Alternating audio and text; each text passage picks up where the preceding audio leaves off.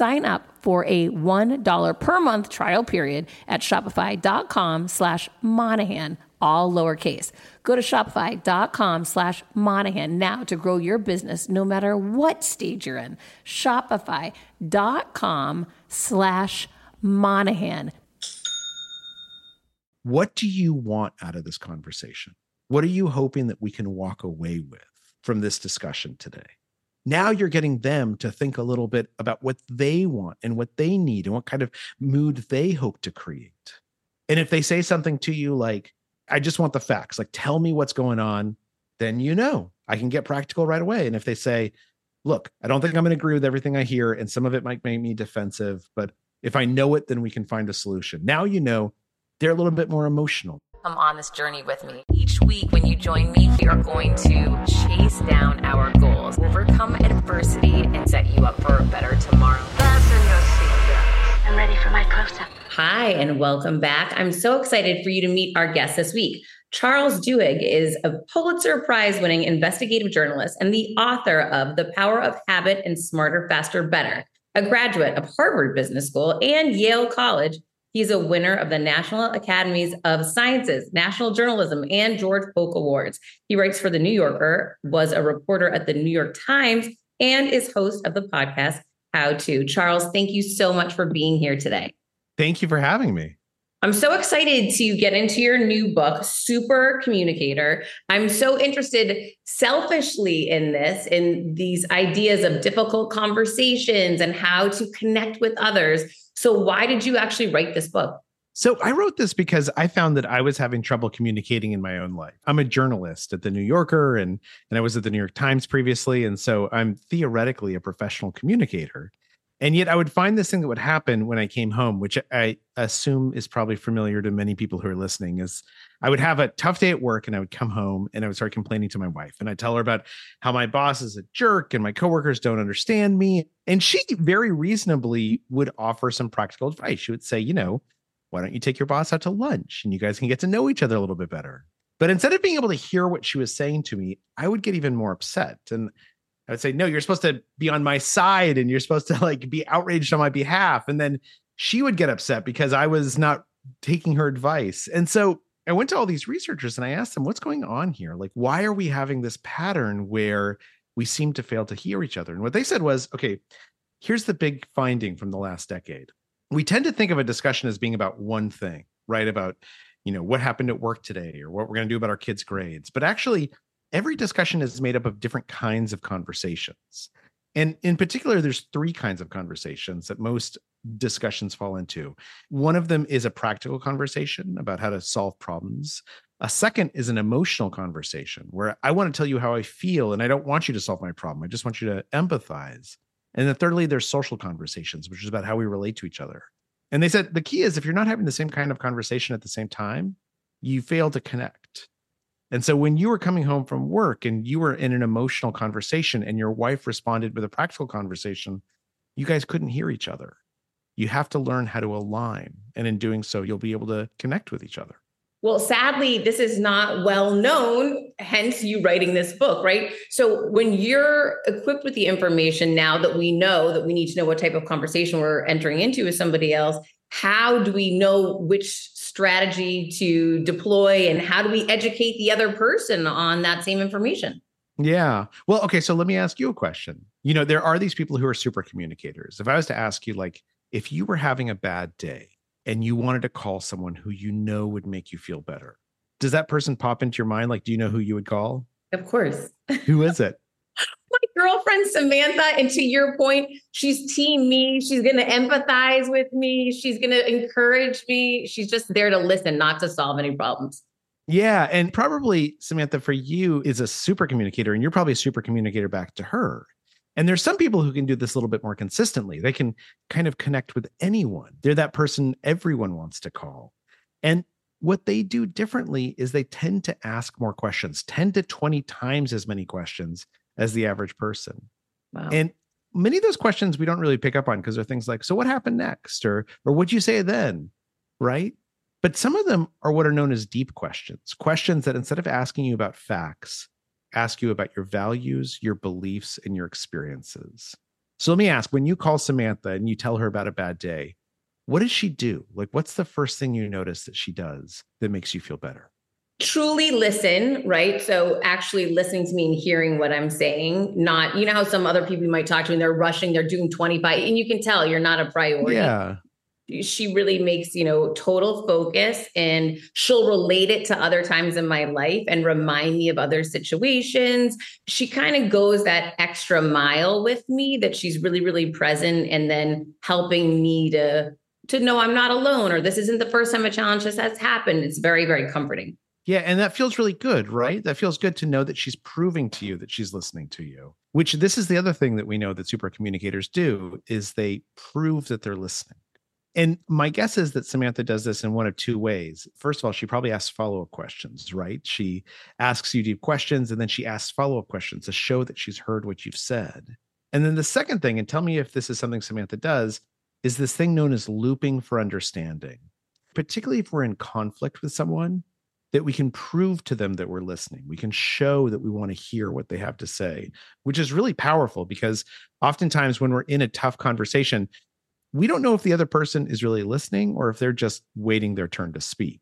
And so looping for understanding actually has 3 steps. There's you ask a question, hopefully a deep question. You listen to what someone says, and then you repeat back in your own words what you just heard them say. That's step number 2. And then step number 3, and this is the one we tend to forget, is they ask, did I get that right? And the reason why that's so powerful is because it shows the other person that we're listening to them. It proves that we really want to understand them. Now, when you're talking to Samantha, does she ever kind of say back to you what you've just told her? Or you mentioned that she reminds you of other times that you've been in the situation like this, kind of reflecting back that there's some similarities here. How does that make you feel? So good, because she gets it. She understands what you're going through. Yeah. And that's really, really important, right? That's the key about how this works, is that when we prove that we're trying to listen to someone, they feel listened to. They really want us to understand. Okay, so I can understand how I'm talking about one of my best friends in the world. So to me, it makes sense that she would do these things because she genuinely cares, right? She's truly interested. But how do you create that same type of a banter if it's a work situation or a more casual contact, but you still want to empathize, you still want to be present? Absolutely. It's a great question. And it's not that much harder because one of the things that we know is that asking a deep question is possible with anyone. So for instance, let's say you meet a stranger on the bus or someone at a party and you say, what do you do for a living? And they say, well, I'm a lawyer. Then the next deep question can be something like, oh, what made you decide to become a lawyer?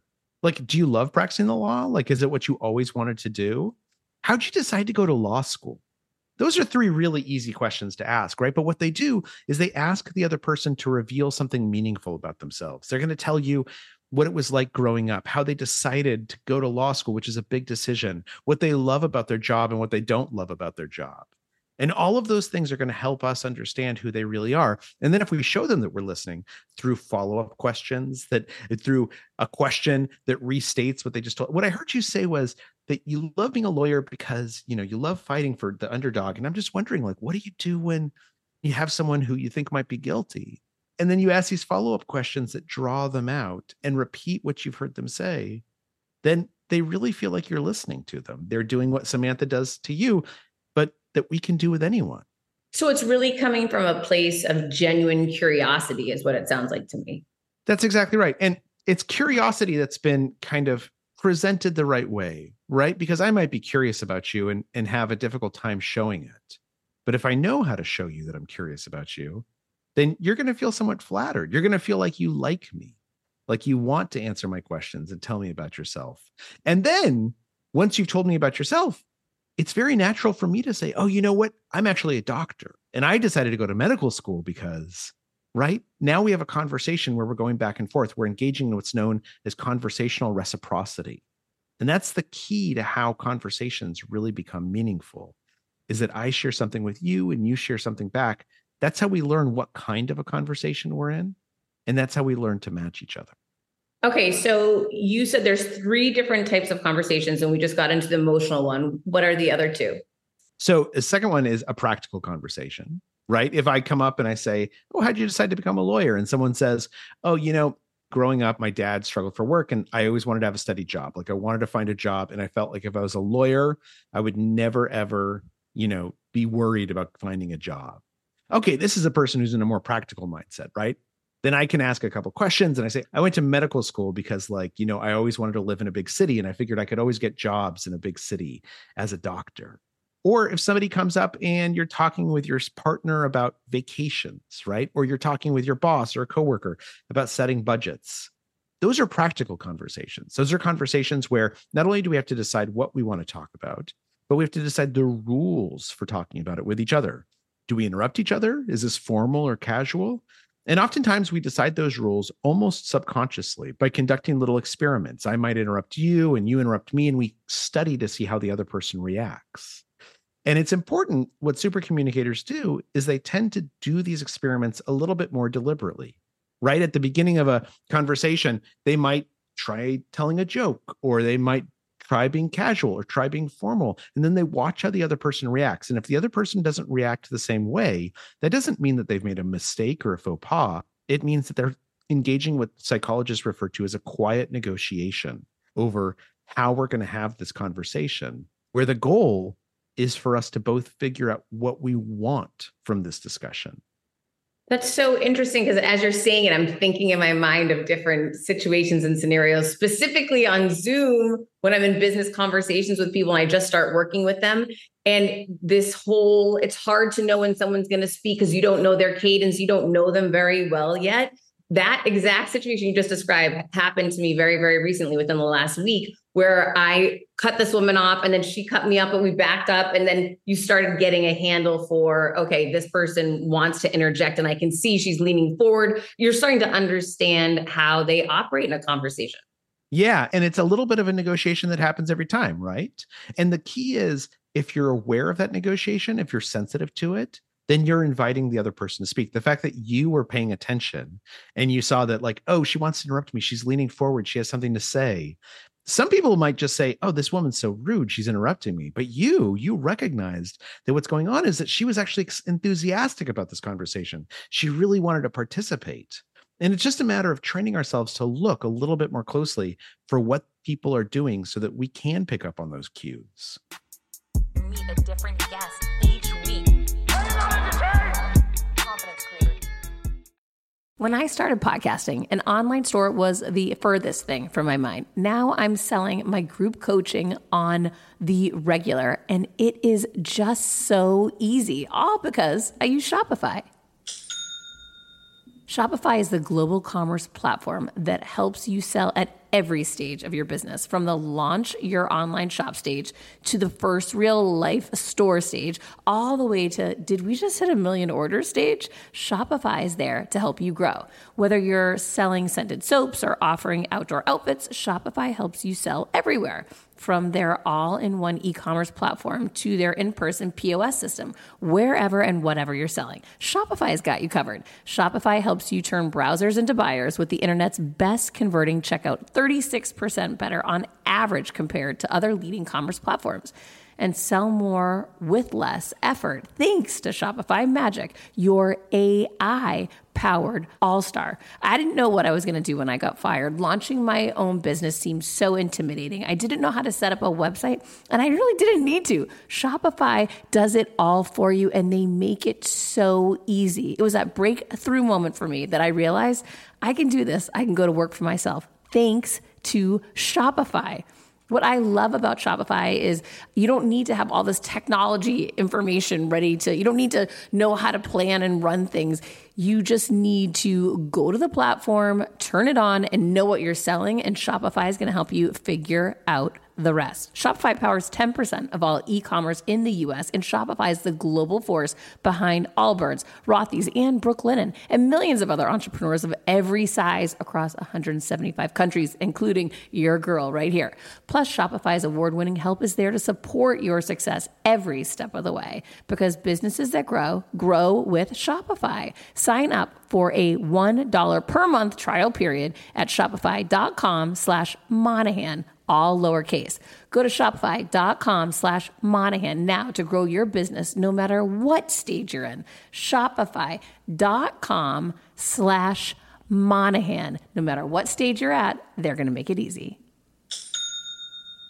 When starting out a new business, it's a complete pain to get through the LLC part. Tailor Brands makes it 90% easier. It's easy and affordable to get your LLC with Tailor Brands. Tailor Brands offers all the legal requirements for LLCs, such as registered agent, annual compliance, EIN, operating agreement, business license, and permits, and much more. Tailor Brands walks you through each step of building a successful business and has everything you need all in one place. Bookkeeping, invoicing, business licenses and permits, business documents, bank accounts, and so much more.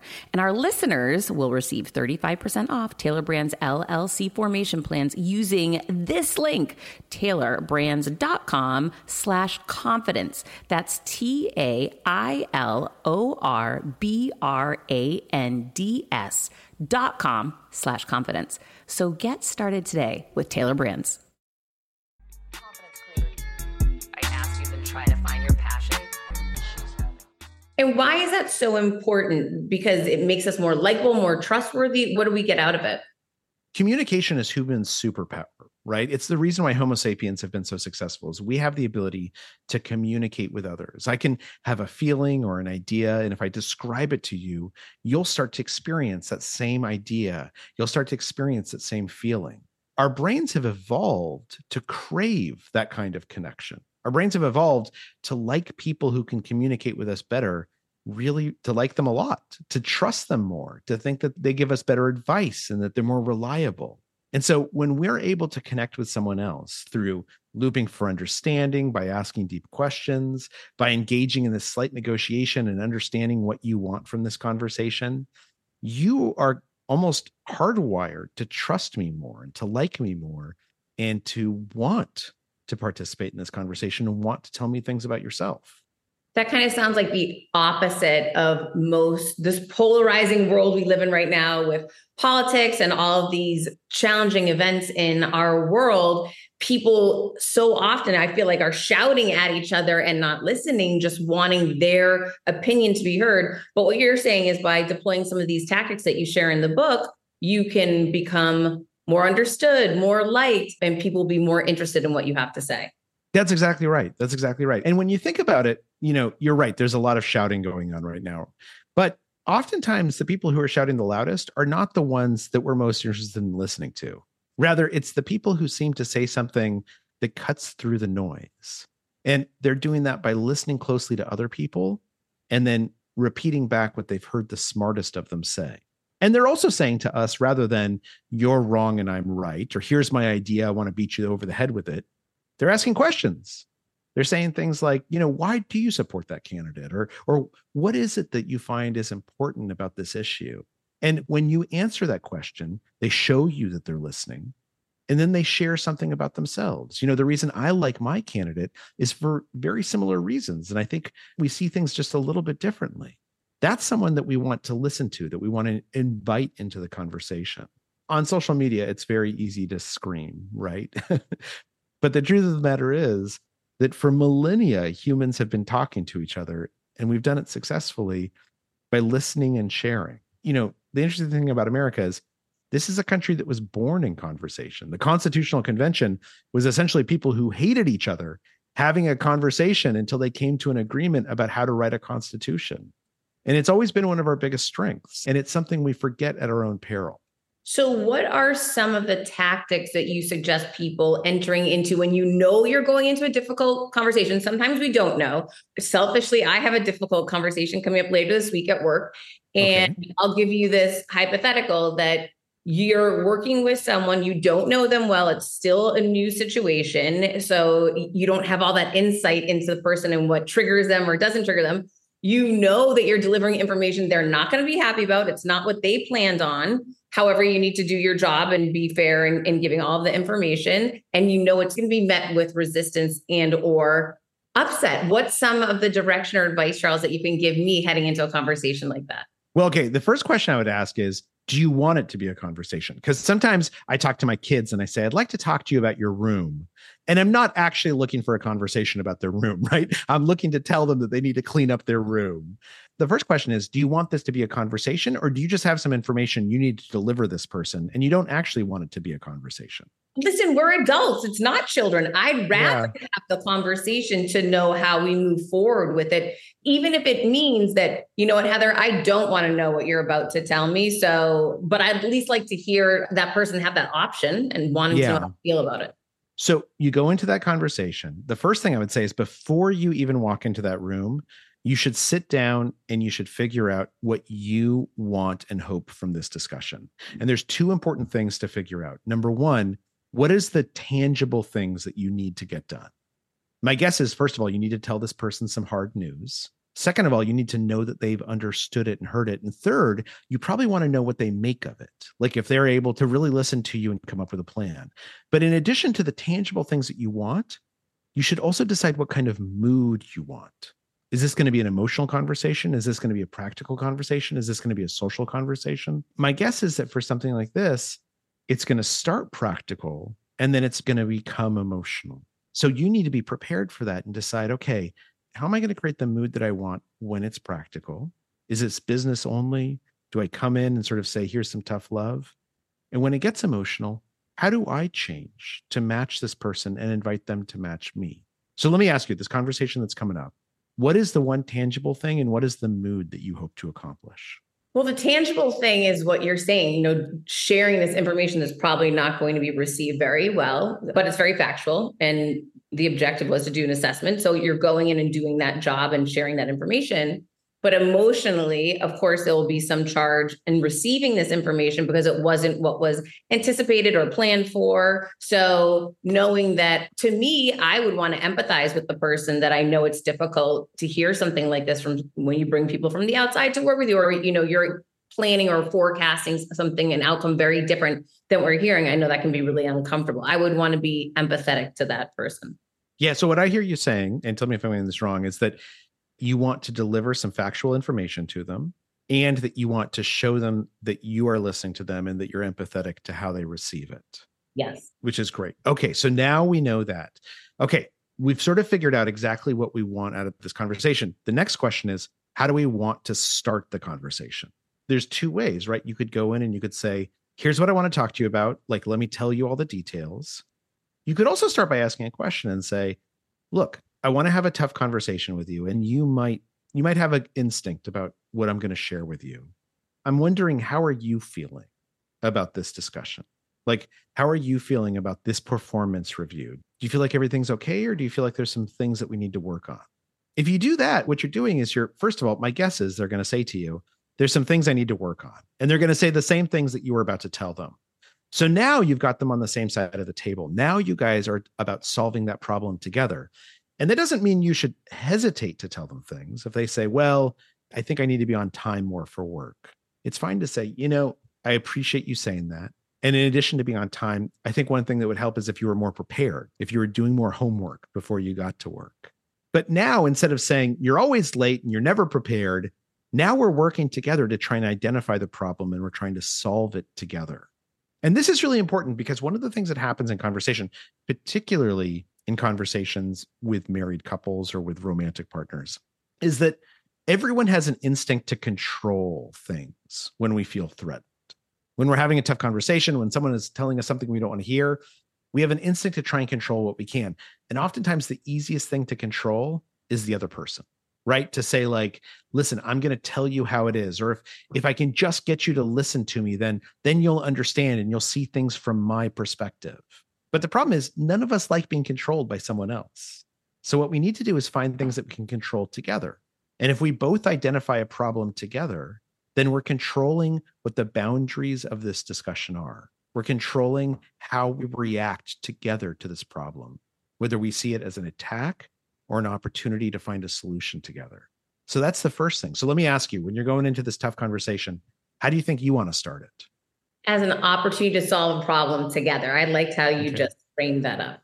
What's the question you can ask that you think would get this person to see this as an opportunity for solutions?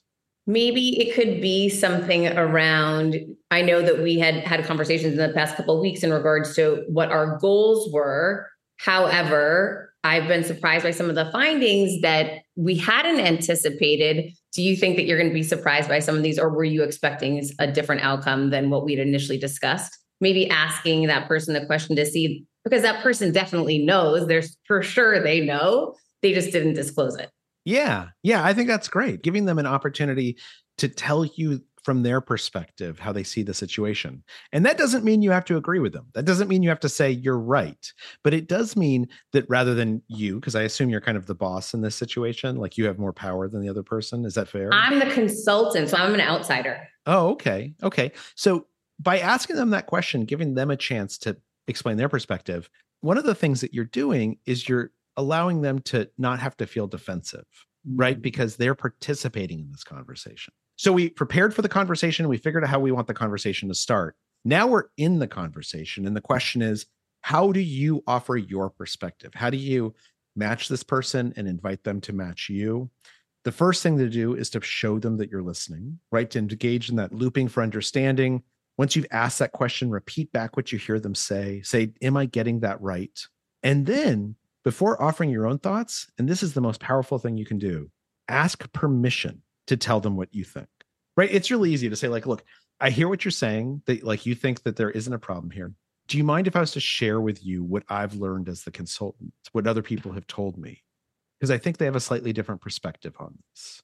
At that point, when that person says, yeah, I give you permission to tell me what you think. Now, instead of being something where, again, you're trying to control them, you're trying to attack, now they're inviting you in and you're actually giving them information that they want. So we ask that permission. And then once we've shared the hard things that we need to say, all of your direct reports say that, that you expect too much of them and you don't give them enough time. Maybe put it a little bit more kindly than that. Then we can say, tell me what you think of that. If somebody came to you with this problem, how would you help them solve it? Because again, you're inviting them to solve the problem with you rather than merely respond to it. What's the importance of mirroring and what does mirroring mean exactly? So mirroring is just about matching, right? If you do mirroring for mirroring's sake, like you use a word and I use a word, or you cross your arms and I cross my arms, it won't really have much impact. And in fact, it can kind of come off as disingenuous or inauthentic. But what mirroring really means is saying to someone, I understand what you're saying. I want to understand what you're saying. Let me repeat it back to you. Or I understand that you're feeling anxious, and I'm going to show you that I understand that anxiety, that I empathize with that anxiety. So for instance, think about if you go and you talk to someone and you say, how was your weekend? And they say, oh, it was really tough. I went to a funeral for a close friend. A mirroring thing that's not very effective might be to say, oh, I understand exactly what that's mean. My aunt died 12 years ago, and I understand how hard it is. That's not trying to connect with someone. That's trying to steal the spotlight, right? To say like, oh, look, now let's shine it on myself. But think about how powerful it can be if you say, oh man, that's so hard. Like, I know how hard it is. What was your friend like? Tell me about them, right? That's mirroring an expression of interest and of empathy, that you're showing that person that you want to share the feelings that they're having. And some of those feelings are sadness that they're gone, but some of them are also joy for having known this person. And if you help them remember that and share that with you, they feel closer to you. Okay, I really like your strategy. I like the tone of voice. Like you're connecting to me. You got my number. However, and I'm super interested and curious to hear your perspective on this. Are you familiar with Chris Voss, the negotiation? Yeah. He's been on the show a bunch of times. I love his books. I love him. He's a great person. He's a proponent for this negative first, leading with the negative first. Like, this is going to be a difficult conversation, or would it be crazy for me to move forward telling you something that you really weren't prepared to hear? He loves these like negatively charged questions. What are your thoughts on that approach, or have you researched any of that? I mean, what's interesting is if I say to you, do you mind if I share with you some stuff that you're going to be surprised to hear? Some people might call that negative, but it's actually not necessarily negative because it's asking permission, right? I mean, there's a difference between saying, I'm about to tell you some stuff you don't want to hear. That's going to get everyone on their back heels. But if you say, look, I've learned some stuff. Do you mind if I share it with you? Because I think it's going to surprise you. That's basically saying the same thing. I don't think Chris is wrong. I will also say, I think Chris in particular, he's talking about situations where we are negotiating, where each person wants something different. And that's not necessarily a conversation. A conversation is where we want to understand and connect with each other, as opposed to win something in this discussion. But the second thing I would say is that if you look closely at what Chris says, oftentimes what he's saying is announce your intentions and ask permission to continue.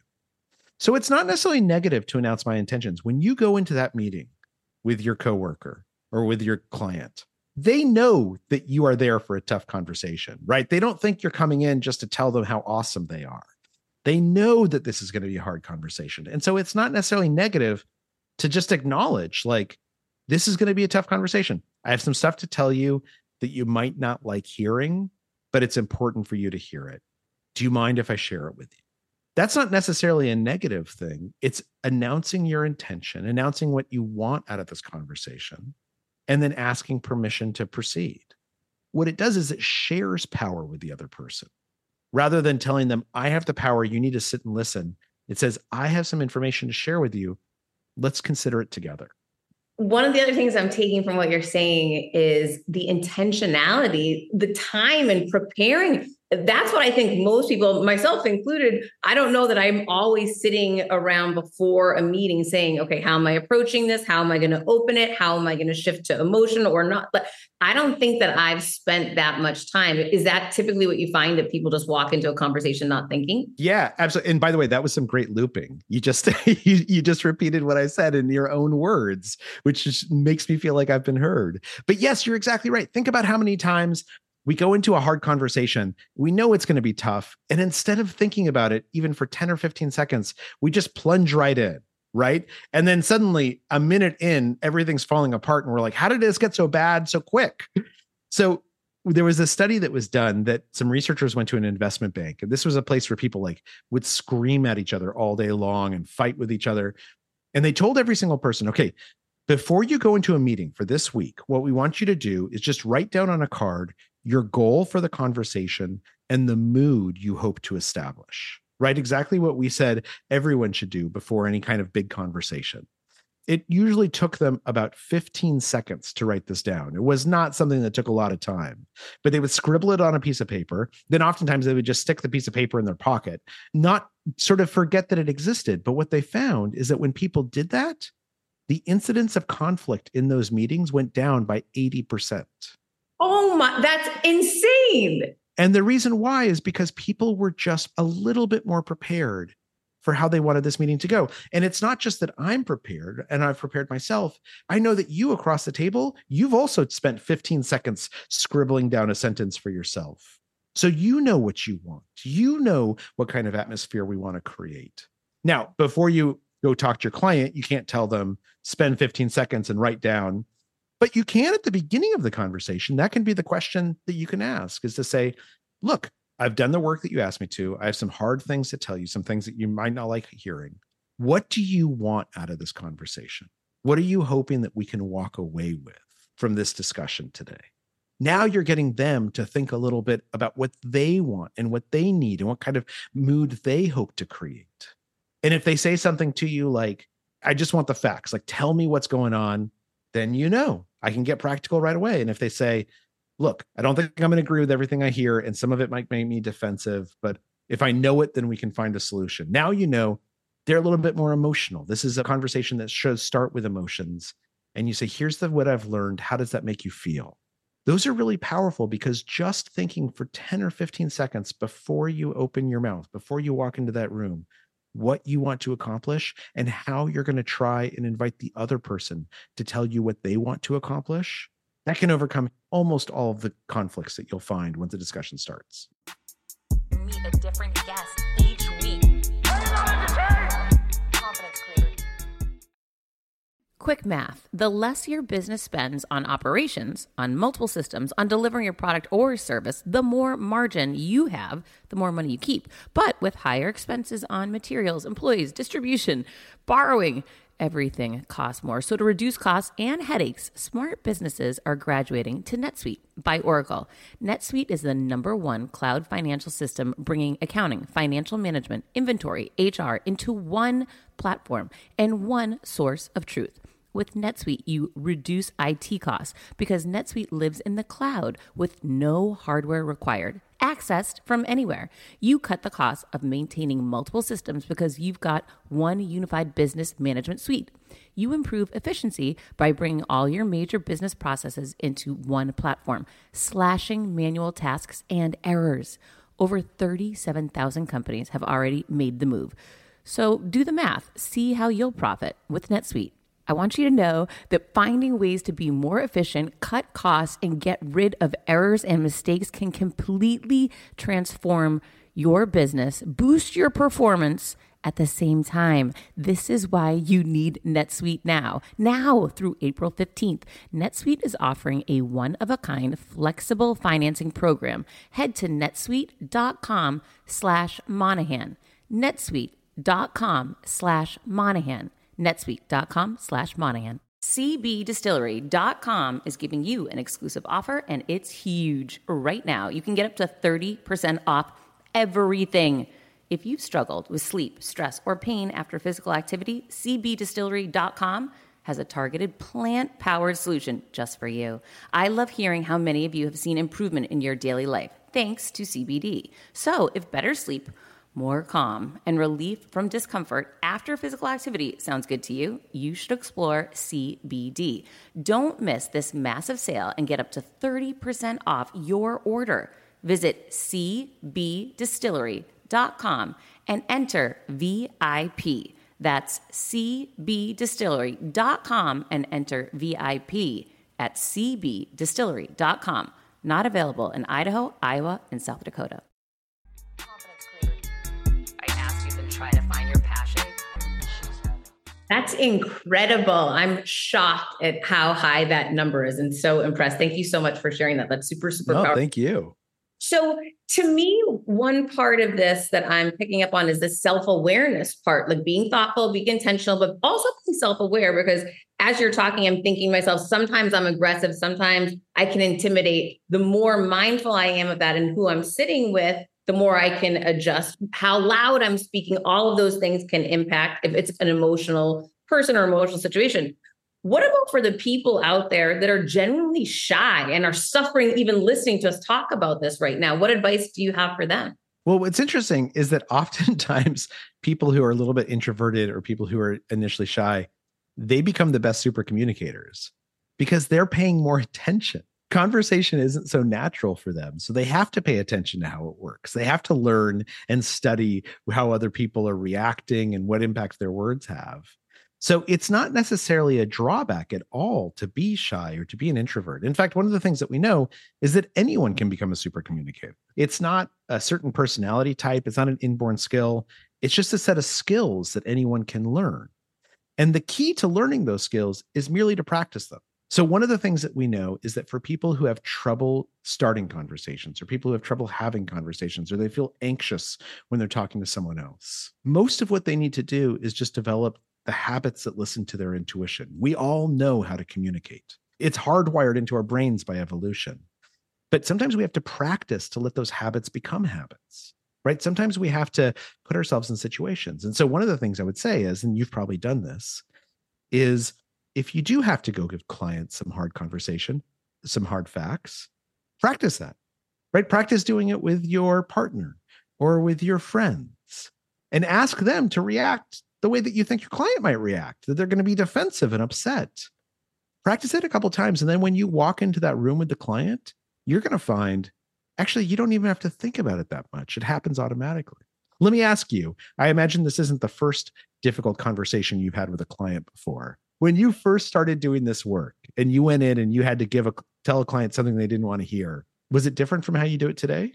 Yeah, of course. I was super nervous and I was green and I was doubting myself. Yeah. Yeah. And so how did you get better at it? What did you find happened that made you better at this skill?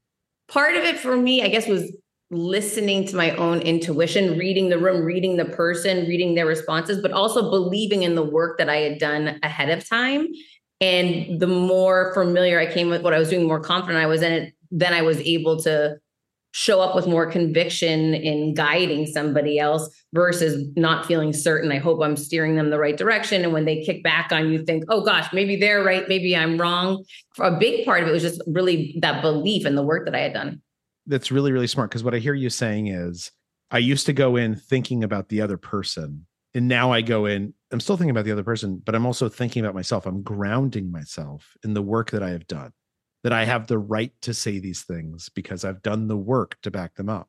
And I think that's really important, is that oftentimes when we think about conversations, we tend to focus on what we want to say, or we tend to focus on what the other person might do. But there's also a conversation with ourself, a conversation that often happens before we go into that room. And the conversation with ourself is, why do I belong in this room? Why do I deserve to be here? And there's almost always a reason. You didn't end up in that room by accident. You earned your way there. But if we can remind ourselves, have a conversation with ourselves where we say, look, I might be feeling anxious and I might be feeling scared, and that's okay. That's totally natural and normal. But I have done the work behind what I'm about to say. I have practiced telling people this news. I am ready. I belong. I deserve to be in this room. Then it helps us a lot, again, in listening to our own instincts. And it takes the pressure off so that you're not fearful. You're able to pay attention to how the other person's responding. That's one of the biggest things that I notice with people who are more green. If they're scared, they start sweating. Physically, they're responding and reacting in ways that aren't supporting their premise or their abilities. And the other side notices that too. And that can be really challenging. Absolutely. And I think one of the things that we can do, and there's studies that were done by some researchers at Harvard Business School to show this, is that simply choosing one or two questions and putting them in our back pocket can oftentimes reduce that sense of anxiety.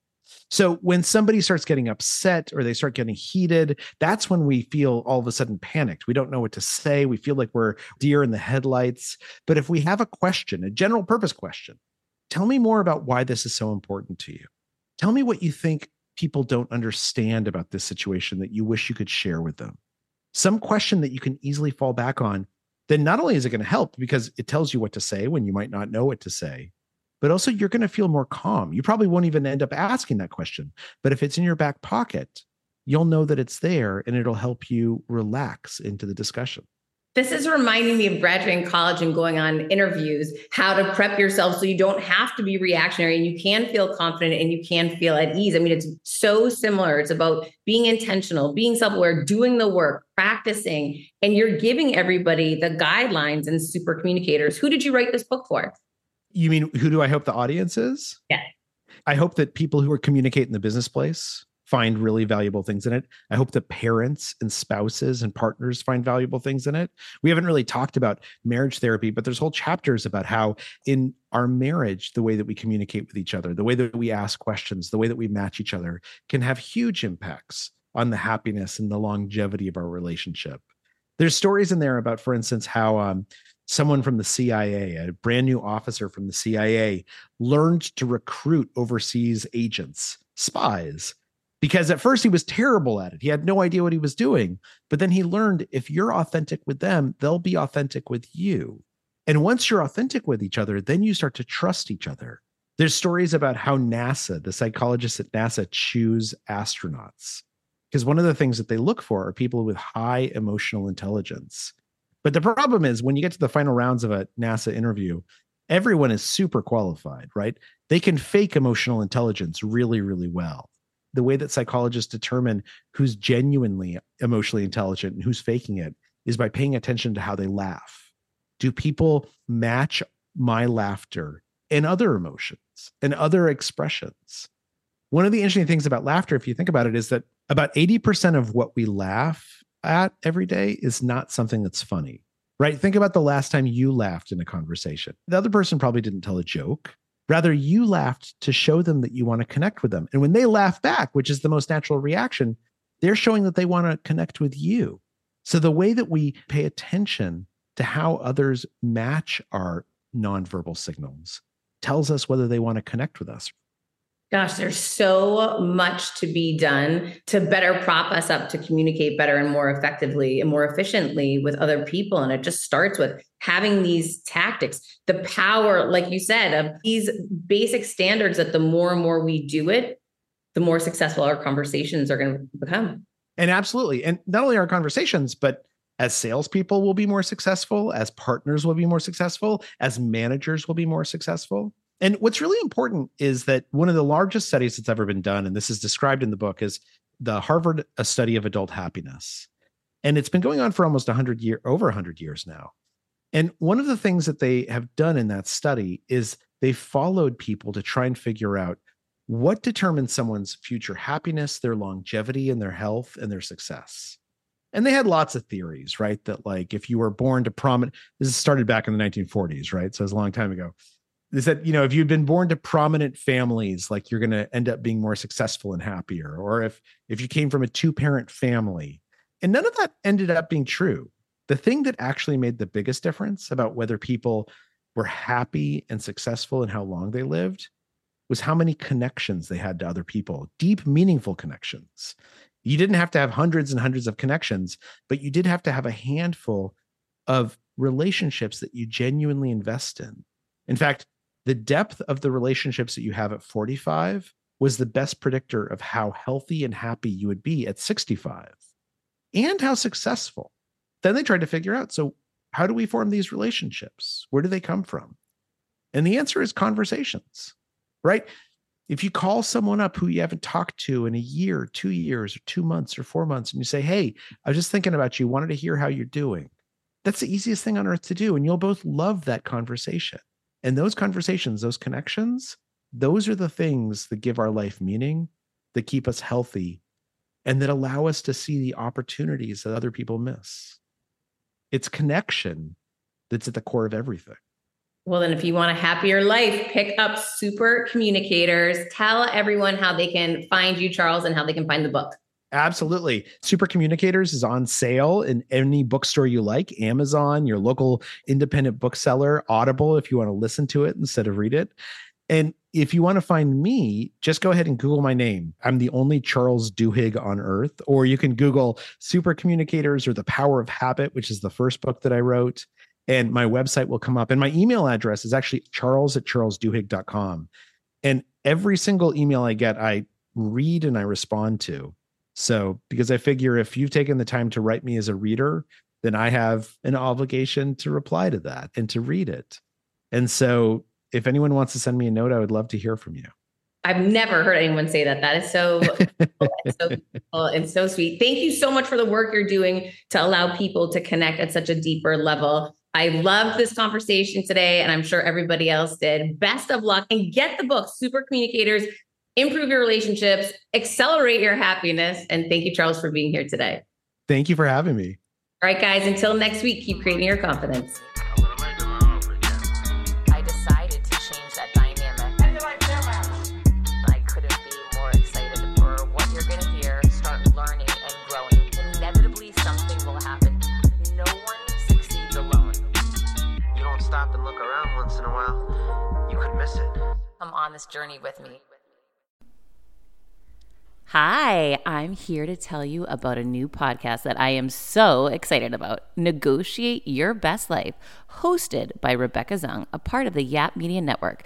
As a globally renowned narcissist negotiation expert and an attorney recognized by U.S. News as a best lawyer in America, Rebecca shares her invaluable insights and strategies for navigating life's toughest negotiations. By drawing from her own experiences and the wisdom of her high-profile guests, such as Bob Proctor, Mark Victor Hansen, John Gordon, and Rebecca delivers empowering advice that will inspire you to reclaim control of your life. Negotiate Your Best Life is all about how to negotiate your way to greatness. She provides practical guidance on how to break free from toxic relationships, stand up against injustice, and transform chaos into freedom, possibility, and purpose. Many times, the first negotiation you do is with your own in the morning.